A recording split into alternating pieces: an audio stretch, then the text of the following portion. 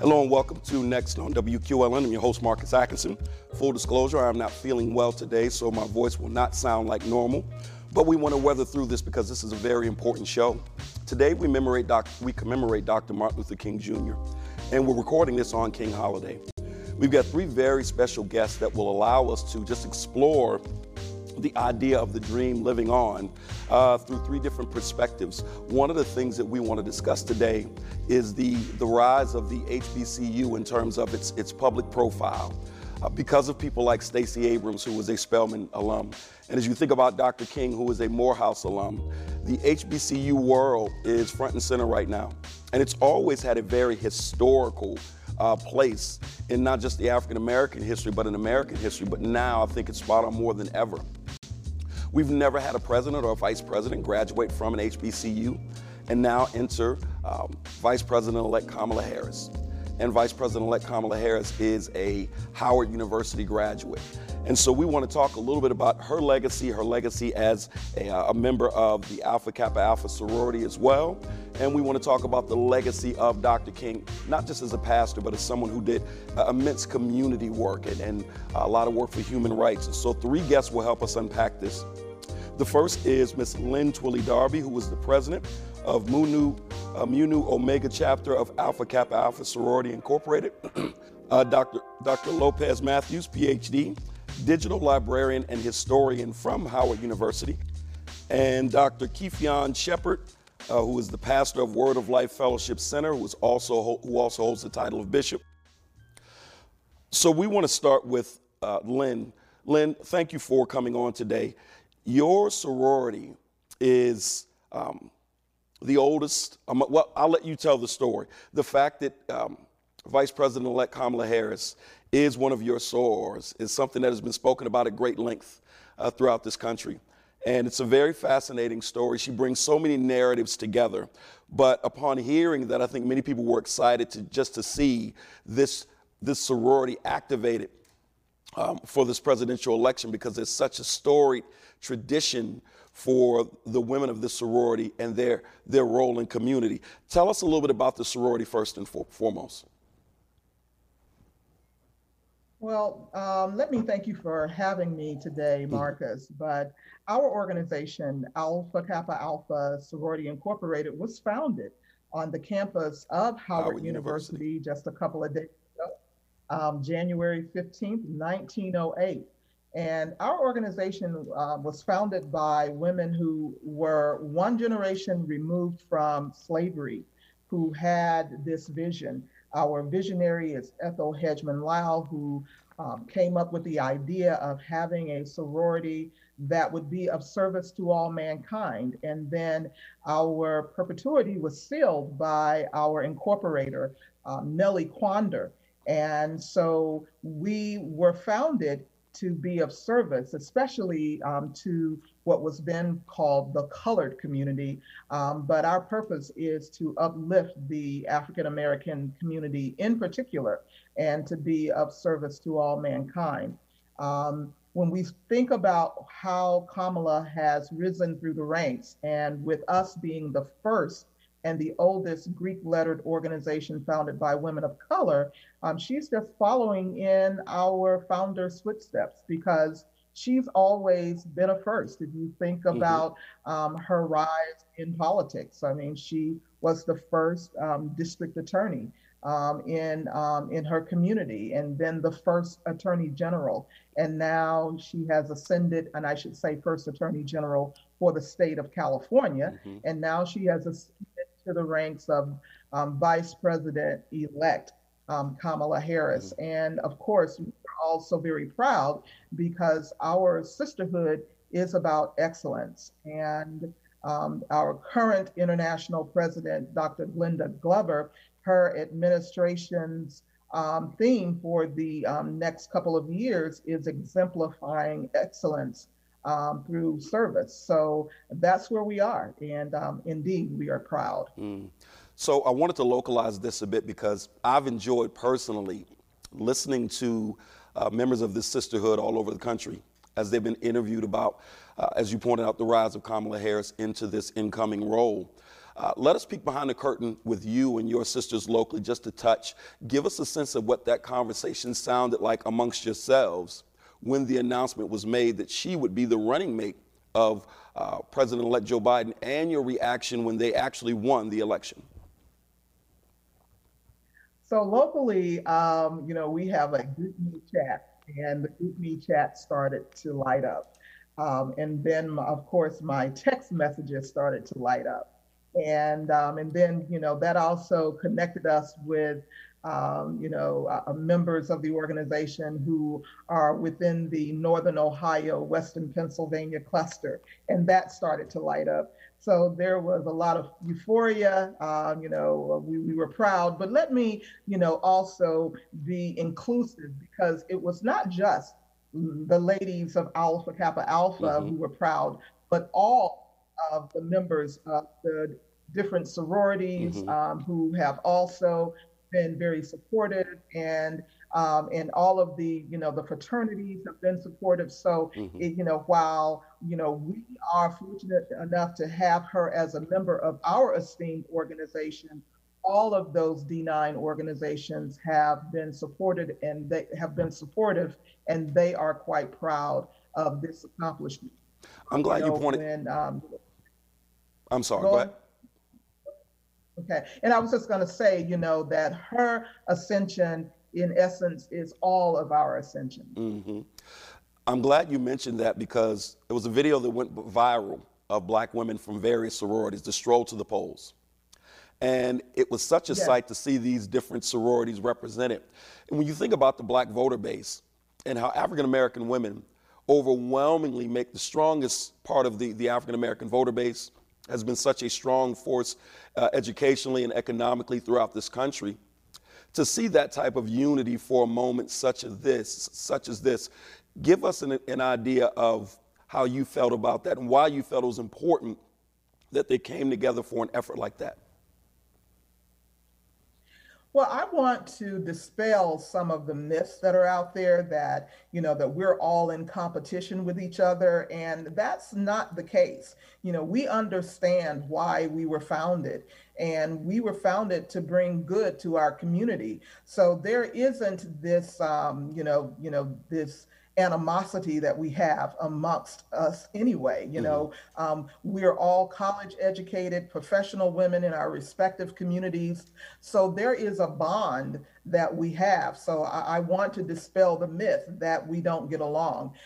In Erie, in particular, my sisters are made up of not only members of Alpha Kappa Alpha, but we respect the women who make up Delta Sigma Theta sorority, and those who make up Zeta Phi Beta, and those who make up Sigma Gamma Rho. So, we are they are just as proud of our accomplishment. And it's not our accomplishment per se. It's just that she happens to be a member of Alpha Kappa Alpha, and that sort of propels us into the limelight. But we are still being supported by those other women who make up the other D9 organizations. And as we celebrate Dr. King holiday, I would be remiss if I didn't mention the fact that Coretta Scott King was one of your sorors, and so that makes this moment even that much more special. And Dr. King was an AKA, your brother fraternity, if you will. And so this is a really special moment. And so I want to close on this. 300,000 plus members, if I'm correct, of your sorority nationwide. It hasn't gone unnoticed that, by and large, these are very successful women. What do you think lends itself to that culture of excellence? Because it's obvious when you look at the membership locally and abroad, and almost to a person, when I meet sisters that are part of this, they are active in their communities, they're go-getters, they are finding large measures of success in their chosen fields. What is that attributed to, in your opinion?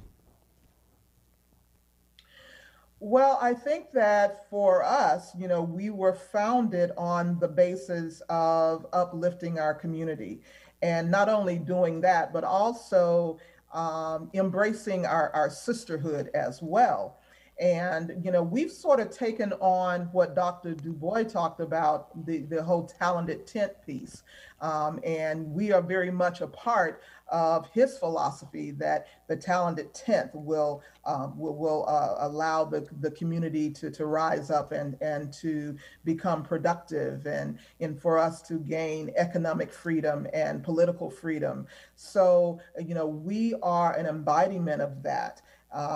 When we come together, we're coming together not only to embrace our sisterhood, but also to make the communities in which we live better. We have targets that we focus on that, we're looking at women's health and trying to educate and make people aware of the inadequacies in our medical healthcare system and to educate our women, especially women of color, about the issues, breast cancer and those kinds of things. And, one of our targets is also our economic legacy and making people aware of the importance of building that and passing on generational wealth. So, we've always tried to do those things that will propel us into the future, if you will, and to making sure that we're bringing people along, because it doesn't make sense for there to be just the talented tenth. We need the majority of our community to be engaged in making this place and their own personal lives a better place in this world. Lynn Twillie Darby, thank you so much for all the work that your sorority's done. As the father of 3 daughters, thank you all for just the example that you set for young women of color throughout this entire country. It's an exciting time for you, an exciting time, as you pointed out, for the Divine Nine, and certainly an exciting time for the African American community. Thank you for joining us today. Thank you so much. And, God blessings to you all. All right, thank you. And so to continue on, as Lynn teed up the conversation about Howard University, So we go now to Dr. Lopez Matthews, who's a digital librarian and historian at Howard University. Dr. Matthews, thank you for coming on the show today. Thank you for inviting me. Okay. So first of all, tell us a little bit about your role at Howard University. So as a digital production librarian, I manage the digitization of historic records in the Moreland Spingarn Research Center. And so that involves digitizing, of course, the historic records, but also video and audio, and then making that available on our digital Howard institutional repository for the world to see. Howard University has a very storied history, a lot of firsts, as Lynn pointed out. From what I understand, Howard University, just in terms of women, not just Black women, the first woman to receive a medical degree. Howard University, the first woman to receive a law degree. Howard University. And you think about the different individuals that have walked those halls, the lion of legal justice, Thurgood Marshall, the best example of that. And obviously the role that Thurgood Marshall played on expanding the educational opportunities for African Americans. And so here's a campus that already had story upon story upon story of cultural and societal excellence. And now you add this element to it in this newly soon to be elected or soon to be sworn in Vice President-elect Kamala Harris. Talk to me about just the buzz amongst the faculty and the students and everything else as this was starting to unfold. Well, everyone was excited, of course. We're always proud of Howard graduates and Howard alumni who achieve success.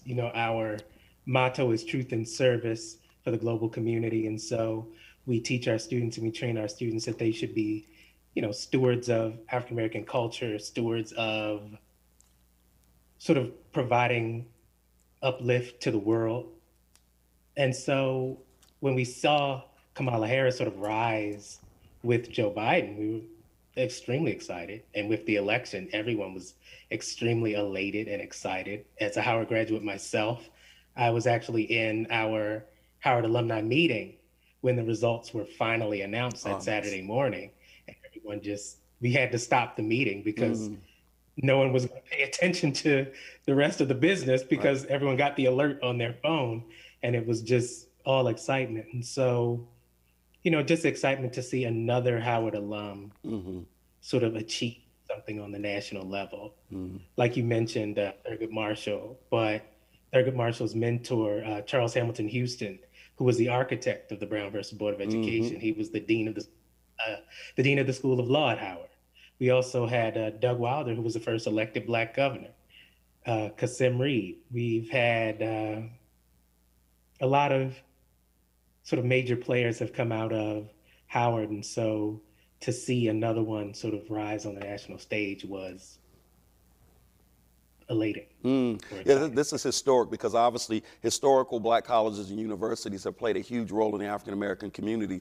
Dr. King, as I pointed out, Morehouse Man, and you go down the list, everyone from Jesse Jackson to Oprah Winfrey, and you get all of this Black excellence coming from the hallowed halls of these traditional colleges, started for the purpose of educating the children of former slaves. In my own family, as it is in so many African American families, I've spoken on several occasions about my great grandmother, who was educated at Alcorn University as an educator.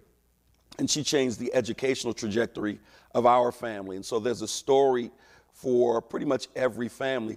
Give us a sense of what the culture is like at Howard University. And if you could even pepper that with some of the culture of historically Black colleges and universities as well, just so as people are listening to the fact that this new vice president-elect has gone to one of these storied universities, they get a sense of what it plays out like and what it's like for students when they're on these type of campuses.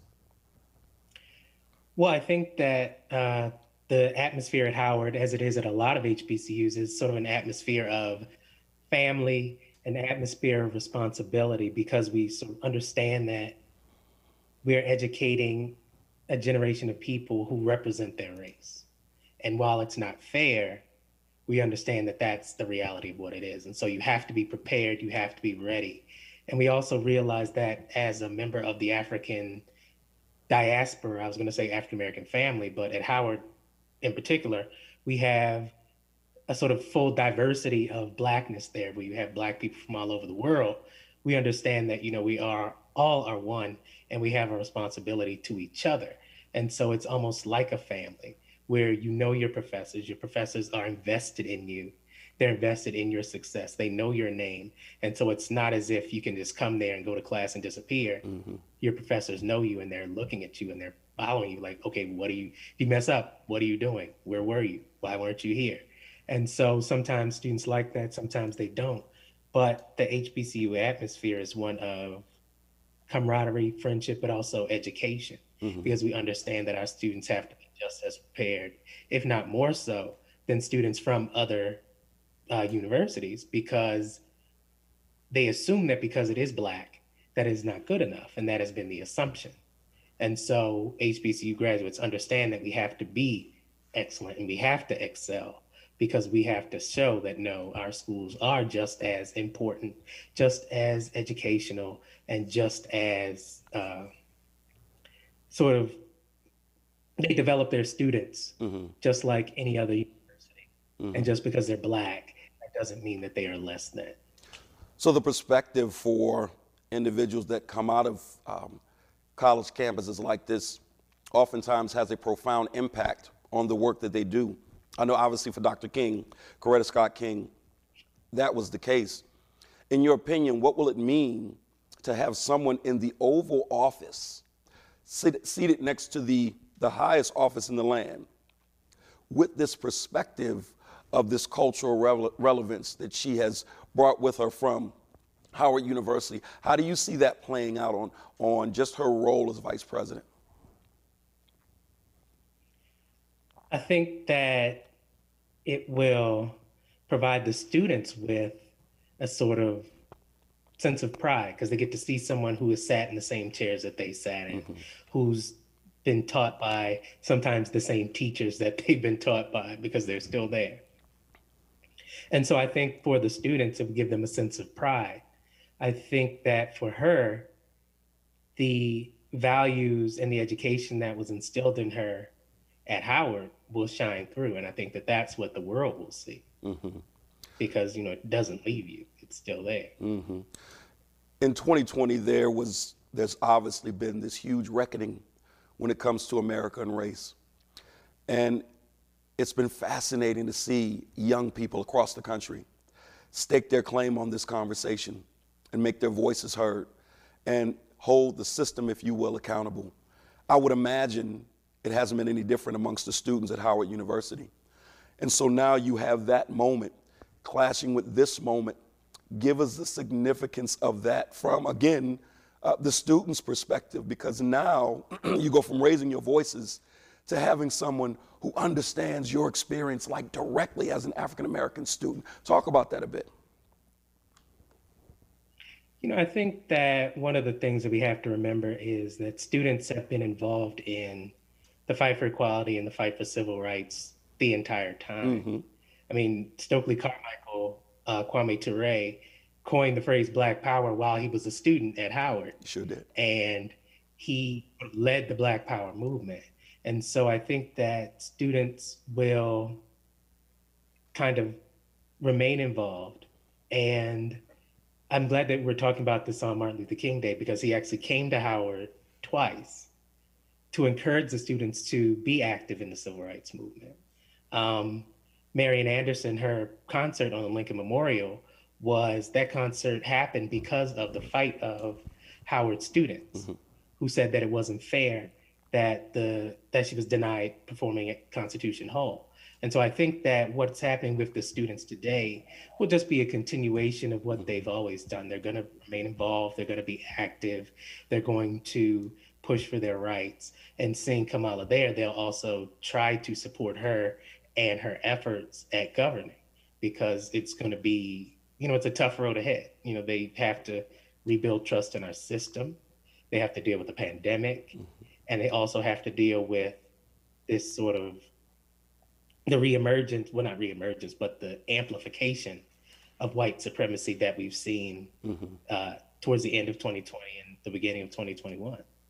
I appreciate the fact that you mentioned Stokely Carmichael, now known as Kwame Ture, because arguably when you look back at those days when young people, especially with the Vietnam War, young people in many, many ways held Dr. King accountable. Outside of just appreciating him. Stokely Carmichael, I think, is at the top of that list. There's a fascinating exchange from the documentary Out of the Wilderness, where Stokely Carmichael and Dr. King are actually respectfully disagreeing about this whole concept of blackness and black power and everything. And it was, one, refreshing to see Dr. King edify the voices of our young the way that he did instead of trying to suppress it. And I thought that was a great exchange to show. And again, on the campus of Howard University, coining that phrase, Black Power. But when you look back at moments like this, you're absolutely right. Young people have always been at the center of everything going on with civil rights and things along those lines. And so, again, on the campus of Howard University, no different. And so the work of people like Kwame Ture that have come before the students now, how often do you get a chance to plug into alums like yourself, alums like Kwame Ture, to influence the students in a modern day setting? I think that we try it as much as we can, try to bring it up, try to mention it, try to make sure that they understand that they are part of a legacy. You're part of this legacy and you have to reflect that. That's why you're here. You're not here to just be a bump on a log, or you're not here just to sit in class, nothing. You're here to learn. You're here to develop yourself as a person. Truth and service, as I said, is the motto of Howard. And so, and I don't want to I'm mentioning Howard a lot because I'm from Howard, right? But this idea is present on every HBCU campus, mm-hmm. Because that is the nature of sort of how the African-American community itself has developed. I always like to mention that, African-American culture is one of the few things that actually developed in America. And we do have, this sort of sense of community and this sense of responsibility for each other. And so the HBCU just becomes a microcosm of that. I graduated undergrad at Coppin State University in Baltimore. Mm-hmm. Really small college, not really known, but you had that same kind of dynamic happening where you knew each other. You knew even the administration. They knew you because they saw you on campus. And if they saw you doing something you didn't need to do, they would say something to you. Mm-hmm. And so you understood that, you know, you were a family, that there was a responsibility that you carried as a person from that school. And so I think that that's what, you know, we instill in our young people. Mm-hmm. And that's why we try to hark back to those alumni who've been successful, you know. So the history of Howard University is at the epicenter of your occupational responsibilities, you know, in many ways at Howard University. When you are having conversation over a table in your own personal life, you know, give us an idea of some of the historical facts about Howard that you personally are proud of and that you personally have been moved by or influenced by. You know, I think the involvement of Howard students with the Brown versus Board of Education decision is something that makes me proud. I didn't really know how involved the faculty at Howard was with the Brown's case until I started working there, and I learned that they did work on it in Douglas Hall. They worked on it in Founders Library, where I work. The room that I go into quite often, the browsing room, they practiced their arguments there because that was the moot courtroom. Mm-hmm. And so, you know, you realize, wow, you know, I'm at this place where so many historic figures existed, you know, like we have a bust of Gandhi in Founders Library that was given to us by Martin Luther King. Mm. And every once in a while I walk by and I look and I go, oh, wow, it was given to us by Martin Luther King, you know. Or you sit in front of Crampton Auditorium and you think of the number of people who've spoken there. Like I've seen a picture of W.B. Du Bois speaking there. Mm. Or even we have a Carnegie Library that's on campus. And I was reading, while digitizing our first student newspaper, the Howard Journal, I was reading about how Andrew Carnegie paid for the building of that library and the back and forth about how that library needed to be built and what it should house and how it should look, and just the involvement of the students in that, or the involvement of the students in the suffrage movement. Mm-hmm. And even talking about the development of the fraternities and the sororities. I'm wearing my colors today because I am an Alpha, and Martin Luther King was a member of Alpha Phi Alpha. Nice. And Alpha Phi Alpha Beta Chapter was the first African-American fraternity founded on an HBCU campus in 1907. And so, you know, that was founded at Howard University. So, you know, when I talk about history, there's so many different people who've come from HBCUs who've made just great contributions to the world. And so it just comes up randomly. I mean, we were watching This Is Us, and the actress who plays Beth graduated from Howard. And right. So I was sitting there with someone and I said, you know, she graduated from Howard. And they were like, oh, really? And I was like, yeah. And so, you know, it pops up, you know, all over the place. And even, you know, every once in a while I'll see somebody from Coppin and I'll be like, ooh, you know, but I just think, and more so Howard, because Howard, you know, they used to call it the Great National Negro University. Mm-hmm. So, you know, that's kind of why Howard has such a prominent face. It was founded by Oliver Otis Howard to educate Black professionals. He said that he wanted it to create Black professionals because Oliver Otis Howard, who's the namesake of Howard, not the founder, there are about 17 founders, 19 founders, but he's the namesake. And he said that he believed that in 3 years, racism would disappear. And so he said Black people would need professionals to serve the Black community. And so he believed that Howard should be a place to develop those Black professionals who would serve the Black community. Mm-hmm. And so, you know, that's kind of where it started. And then you have the students kind of pushing and cajoling and turning Howard into a Black university, as they call it. But then you also have this sort of, and that's why I love just talking about Howard history. So you pulled the cord. And now that's what we're looking for. I actually wrote a book about Howard University and its support of the military called Howard University in the World Wars. And it's actually a book about sort of Black involvement with the military through the lens of Howard. Okay. Because Howard is in Washington, D.C. It was chartered by the federal government. And so the students have sort of always had an interest in and a connection with the federal government. And the university started to get a federal appropriation in 1930. And so that tied the university a little closer to the federal government. And so I talk about how the students supported the military, how they fought to get the first officer training camp in Fort Des Moines for African Americans in the 1910s, how they basically turned the campus over to the War Department in 1918, 1919 for military training. And so, I just talk about all of the areas when I'm talking about, Howard in my home. I talk about all the areas that people from Howard have sort of touched. Just as a point I'm sorry, go ahead. Oh, no, it's cool. I could talk and talk. It's a point of trivia. So you've got Felicia Rashad, who is an alum of Howard University as well. And she's also an AKA to kind of tie the entire show in.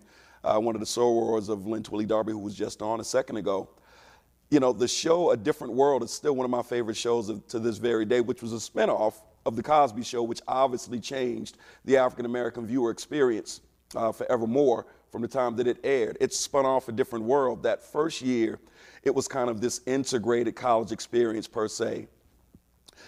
After that, the show was handed over to Debbie Allen, and Debbie Allen, all of a sudden gave rise to Hillman College, which was an HBCU experience from that point forward. And it was interesting that she pointed out how, in large part, she gleaned these experiences from her sister's time at Howard University. And so I thought that was interesting as well. And so lastly, when you look at someone like Thurgood Marshall, and how fitting is it that he ends up on the Supreme Court, and someone who literally helps to shape the narrative in this country in terms of how we relate to each other, in the realm of black and white, and the civil rights and human rights of African Americans in this country. As we close, just give us a sense of, from a Howard perspective, just why it's an institution. We've heard a lot of evidence as is. It's almost a moot question. But why it's an institution of such importance to this country. I'm sure there'll be young people and parents listening who may in fact end up sending their children to Howard University. Why is it such an important institution? And why is it so relevant to everything that's going on right now? So I just want to mention that Debbie Allen also graduated from Howard. There we go. So she's out. Well, so she incorporated, her sister's experience as well as her experience in the building of A Different World. Just another Howard person to put out there.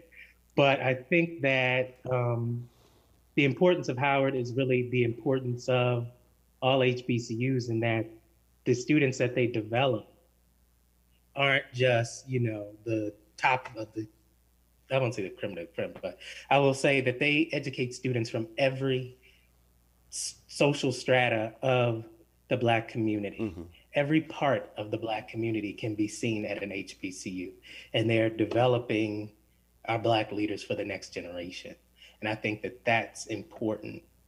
That is very important, that they're developing the next leaders and that they're instilling with them the values of truth and service. And I know I keep bringing that up, but, that really is what it's about, and that's something that, even though it's not the motto of, some other HBCUs, but that same kind of idea that you have to be of service to others is something that they instill in their graduates, and their graduates then go out and develop others. And so I think that is really the importance of Howard and the importance of HBCUs, because this moment has been fermented by the graduates of those institutions, because they're the ones who laid the foundation, and they're the ones who laid the groundwork for what's happening today, because they built the building blocks that got us here. Thank you for that. And thank you for the correction on the Debbie Allen legacy. Was aware of that, didn't spin it that way. Thank you for that correction. Dr. Lopez Matthews, thank you so much for coming on and talking to us about this esteemed university, and talking to us about the legacy of Kamala Harris and just what that means to us. It means a lot here at WQLN that you took the time to come on. So thank you, and you all enjoy the rest of your King holiday. Thank you so much for the invitation. All right. And so Dr. Kefion Shepherd is a pastor for Word of Life Fellowship Center. Again, he holds the title also of bishop.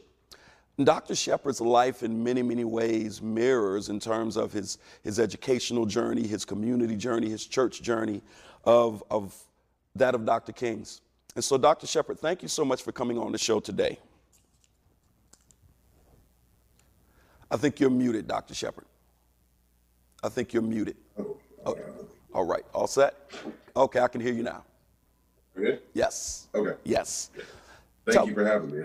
Oh, excellent. Thank excellent. you for having me today. Tell us a little bit about your background and your educational journey and your occupational journey, if you will, as a man of God. Yeah, I launched out to begin a business career. Attended a traditional school, University of Laverne in California, and was running track. I was an athlete, and God had other plans. Tore my hamstring, and tried to fight against God, sort of like the Apostle Paul did, and ended up in answering my call to ministry shortly after I was married. And then I ended up going to Next Dimension University. It's a seminary out here in California. And the rest was history. We planned out our ministry here in 2012. So we're going to 9 years old. And from that day forward, I mean, it was a life of ministry and growth in scripture and community service and the fight for justice and righteousness. So your work in community, and one of the reasons I wanted to bring you on is that sooner or later you'll come to Erie. You planned on coming to Erie to do some work on having hard conversations around the subject of race. And we're looking forward to that. Your work in community, how did you start becoming involved from a community standpoint? Well, I think, I was born and raised here. I'm from here. And I left in 2002, and I came back in 2004 as a married man with a family. And one of the things that I saw was that things hadn't really changed from when I was here as a child to where I was here as an adult. And just made a pact to say I refuse to, leave this place the same way it was for my daughter and our children to grow up in. So we immediately got involved in the community, and it started with homelessness. Then it went into voting and things of that nature for the minority communities. But then around 2000, I'd say around 2008, 2009, there became serious issues with law enforcement, well-documented issues with law enforcement across the nation. And we got involved with that. We jumped headfirst into it concerning the relationship between law enforcement and the minority community, doing the best we could to bridge that gap. And then now, over the last few years, the issues of racial insensitivity, systemic racism, and things of that nature, we've had to become hands-on. I mean, and when I say hands-on, I mean from the local elementary school level on up to a city, a professional level as well. At the end of the day, it's all about showing people, and I firmly believe the words of Dr. King, we're showing people the dream that we can live together, but these things have to be addressed. So that's why we've been so active and proactive in getting into the middle of these things. Give us a sense of Dr. King's impact on your life personally, both as a bishop and a pastor, and as an individual, an African-American man, a member of this society from that perspective. What was Dr. King's influence on you personally? It was, I used his legacy as a template. Being a Black man in America, the things that you see, the things that you encounter, it does bring forth sometimes a sense of anger and frustration. I recall the differences between Dr. King's approach and Malcolm X's approach. Both great leaders, both died for a cause of the movement. But Dr. King was adamant about we don't have to be violent. We can figure out a way to work together. We can And that was one of the things that that kind of shaped my early years, because early on as a young man, I wanted to be militant. I wanted to, by any means necessary, go after it. And just listening to Dr. King and using how he walked that balance as a preacher first, as a man of God first, and as a Black man second.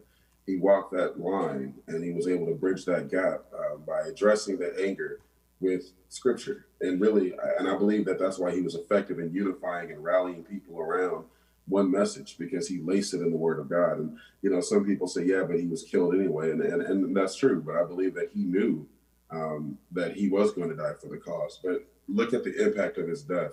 Here we are, you know, we're 4 decades later, 5 decades later, and his words are still prominent. His words are still shaping a lot of our conversations. So then and now, the role of the church then, the role of the church now when it comes to the legacy of Dr. King. Speak to that a little bit, please. Well, the role of the church then was, especially in the Black community, I mean, the church was the hub.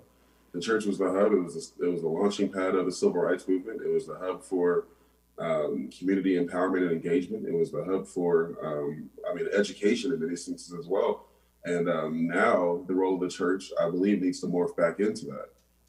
The church has gotten away from being hands-on, from being deep into the community. And I have this saying that says that a shepherd should smell like the sheep, meaning that a shepherd should smell like the community that he's in, that he's serving. And if he's not, then chances are he's not serving that community. So I think now the church needs to get back to that, because we're coming at a day, we're in a day right now where faith has to ground people. And it's not just faith. I mean, you can't just throw the word out there and say, you'll be okay. They'll need support. They need programs. They need, just watching our food distribution go up over, I think they said over 130% over the last 6 months. These are the things that the church needs to do. And I believe that then in the 60s and the 70s, that was the church. And I believe that the church has to get back to that now. So on a day-to-day basis, not just during King Holiday, on a day-to-day Right. basis, it sounds like the mindset of Dr. King, the work of Dr. King, influences the way you shepherd your church, correct? Yeah. Yes. What does that look like? And shepherd the region. You know, it's like, well, one thing about Dr. King, it was, and if you just look at the grand scheme of things and his words, he didn't just shepherd Black people and from Montgomery and from Alabama. He shepherded the nation. He was a shepherd to the nation, and I believe that we all have to have that mindset, especially in the day of social media and technology, where our words and our services and our things can go viral quickly. I think it's important that we lead with the light, like he did. I mean, he led with Jesus. He led with Christ, and it wasn't just for the people that touched him and the people that he could touch. It was the people that were watching from afar. And I think on a day-to-day basis, I intentionally wake up, and this is just me. And I know it sounds a little cliche, but I wake up every morning after my prayer and I say, "Okay, God, now help me change the world today, however I can. Right? Help me change the world today." So. If it's a word, if it's a thought, if it's an action, I just want to reflect God in all that I do. And I believe that was Dr. King. And I go back to the nonviolence, because he had by common standards, he had every right to want to be violent, but he realized that his Savior wasn't that way. So he had to represent him in all that he did. And I try to do the same. Give us an idea, in your opinion, of some of the misconceptions that you think are commonly held about Dr. King. Saw something today, and it kind of disturbed me. It said that if Dr. King, it was on the Fox News message board, said that if Dr. King was alive today, he'd be a supporter of President Trump or something like that. And I think the misconception is he was a conservative man, but he was conservative in his theology. And I think that's the common misconception. Dr. King was every bit of a proponent of righteousness and justice for all and equality. He was one, and having never met the man, just reading his words and studying his words, he was one that stood for equality and justice for all. He was one that he wanted to make sure that no one was overlooked. Dr. King was smart enough to know that today, meaning in his day, today it's Black people, tomorrow it could be someone else. And so to say, statements like that, I think it leads aside to ignorance. I think the common misconception is just because he was conservative that he'd be conservative according to what today's standards of conservative is and are. I'm sorry, and I don't think that's true at all. Additionally, I think there's a misconception that he was passive, simply because he didn't go, the route that many people wanted him to go. And to the people, and even today, we have people that approach me and others that have that mindset the same way. You have to be violent, you have to go take it, and la da da da da. And I tell people all the time, look what violence has done to this nation over the last, let's just say 5 or 6 decades, right? And so it's like you have these situations where you assume Dr. King was passive because he wasn't violent, but yet and still you're not willing to put your life on the line to stand before some people and march and proclaim what he proclaimed as well. So there was no passive or weakness in that man's body. That man was the epitome of strength, the epitome of courage. But he played chess and not checkers. Let's talk about the pride and the potential frustration of Dr. King if he were alive today. From a pride perspective, there are certain things that I think about when it comes to Dr. King. I remember watching Jesse Jackson crying when Barack Obama was being inaugurated as president and was celebrated as this new president, Oprah Winfrey crying, and all these different people across the country. And it was, you look back at the legacy of Barack Obama, it's not even so much a policy thing, it's the fact that to be able to see someone of color ascend to that office, I'm sure would make Dr. King very proud. I think about the work and the influence of someone that he was very close friends with and mentored a great deal in John Lewis. How proud would Dr. King be of just the legacy and the longevity and how much influence John Lewis had on this country and all of its citizens over the years. From your perspective, from a pride standpoint, what do you think would bring Dr. King's heart a lot of joy right now, or even from the time he left into now? What would he be proud of? Most recently, I would think that he would stand and give Stacey Abrams a round of applause. She lost the governorship, she lost the race a couple years ago, and she didn't go into obscurity. She went into the community, she went into the rural areas, and she mobilized the vote to the point where the Georgians got out and they voted in a major way, an unprecedented way. I believe that would make him proud. I do believe that Senator Kamala Harris becoming the vice president in 2 days, I believe that would make him proud as well. Simply because that was his dream, right? That was his dream to be able to, and he knew he wouldn't be able to see it, but that was his dream to be able to show a reality that these kind of things could happen. I'll take it a step further. I believe that the awakening that's happening in many of our communities now, and the last 4 years, I think that God is allowed to use to allow us to see ourselves, and I think the awakening that's happening in our communities. Many stepping up to become leaders in the community and doing the best they can to bring business opportunities and raise leaders. I think that would make him proud as well. Based on what you know of Dr. King, his writings, his speeches, in your opinion, strictly your opinion, what do you think he would say to the Black Lives Matter protesters if he were alive today? How do you think he would assess that whole movement? His quote, a riot is the language of the unheard, the voice of the unheard. That was his direct quote. I think he would empathize with those that are protesting because he knows that there's a reason, there's a voice that's not being heard, so we have to vocalize. But also on the same note, I think he would caution them against the cloud of darkness that wants to come and turn those protests into things of evil and things that are violent. I think he would, and if you look at what I love about his protests, even the march,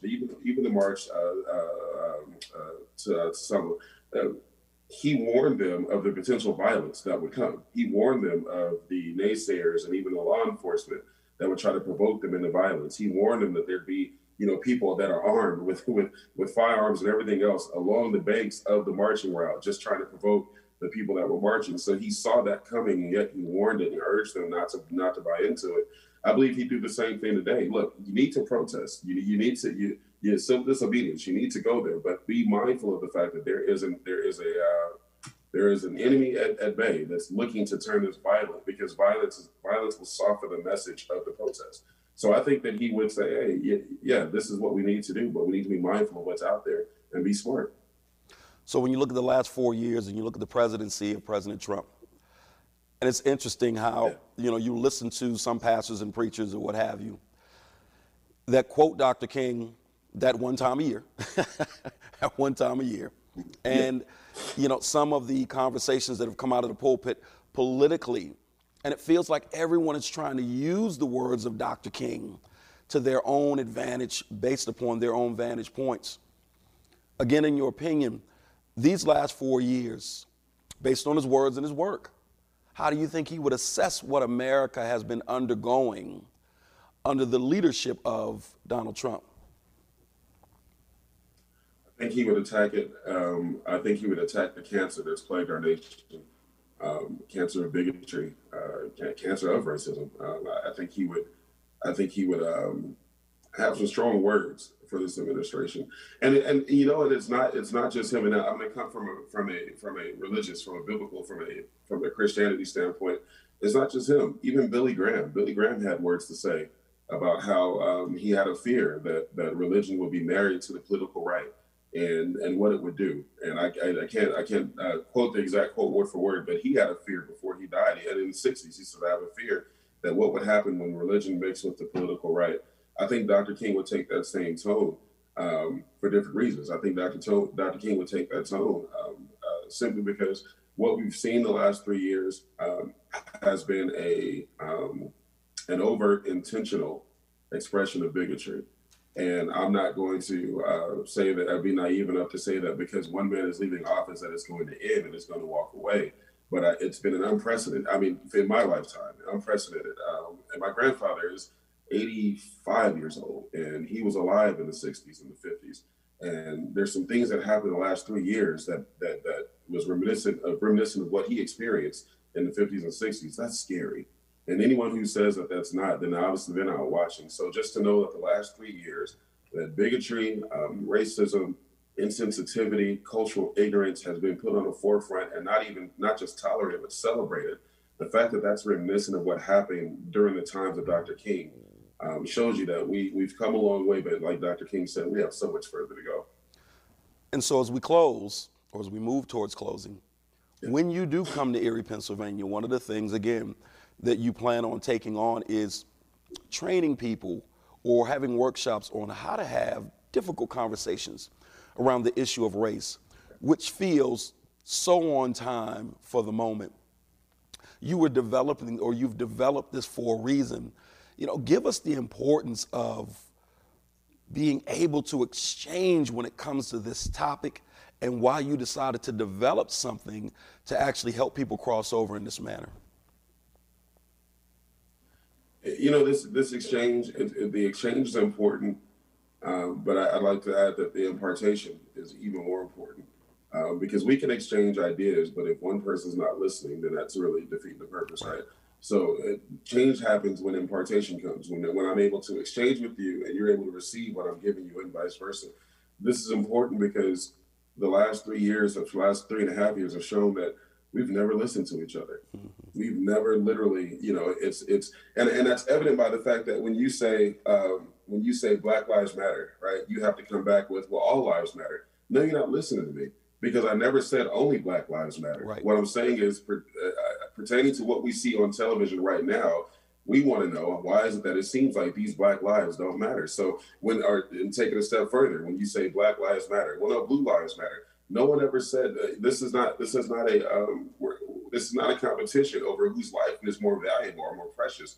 What one person is saying is, look, right now, what we're seeing is this, and this is not being addressed, so this matters. So the last 3.5 years have shown us that we have not listened to each other at all, and that's why exchange needs to happen.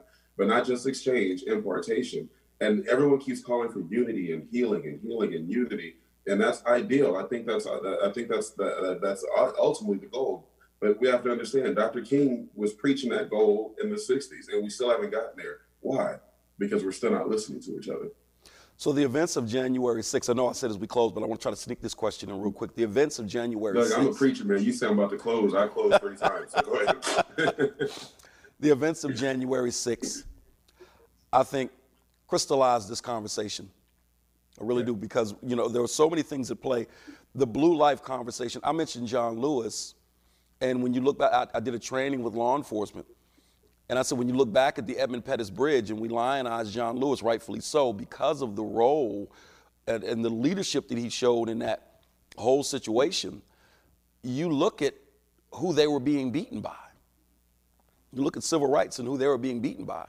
So on the Blue Lives tip, you know, they also have people, slowly but surely, they're starting to find more people with law enforcement connections to this January 6th event, and then the rhetoric leading up to that event.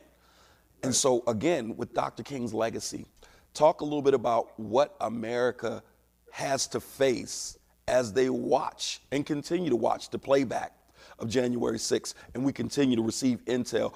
What does that say to America in terms of what we need to look square in the eye and deal with? Yeah, it's showing us that America justifies evil when it's convenient. And by convenient, meaning that in this particular case, it fits a political narrative. It fits, you know, and just to see the number of people justifying the foolishness that happened on the Capitol. Well, if they hadn't stolen the election, and you know, it's like if you're looking for a reason to justify it, then you really don't see the wrong in it. And then when you have to shift the narrative or shift the goalposts, as I say, you know, instead of just dealing with what happened on January 6th, you say, yeah, that happened, but what about what happened in July? No, we're talking about January 6th right now.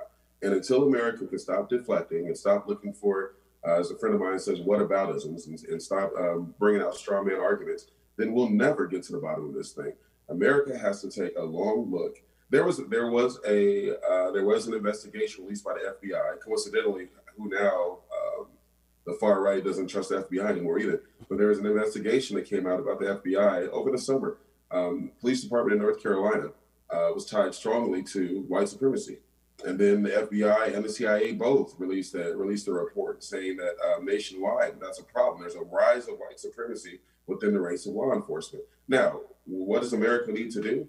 America needs to look at these reports and go back to their local police departments and demand to start making changes. One thing that we've had to do here, because again, I can't control what happens, let's say in Erie, Pennsylvania, but in my region of Southern California, when I see those reports, I'm on the phone with our sheriff, I'm on the phone with our local police chiefs. Hey, what's happening? What are we doing to ensure that these kind of things are happening and being promulgated in our own backyard? What does America have to do? America has to stop, look in the mirror and stop trying to cover up blemishes with makeup and mascara and look at its natural, ugly self and say, how do I fix this? Mm-hmm.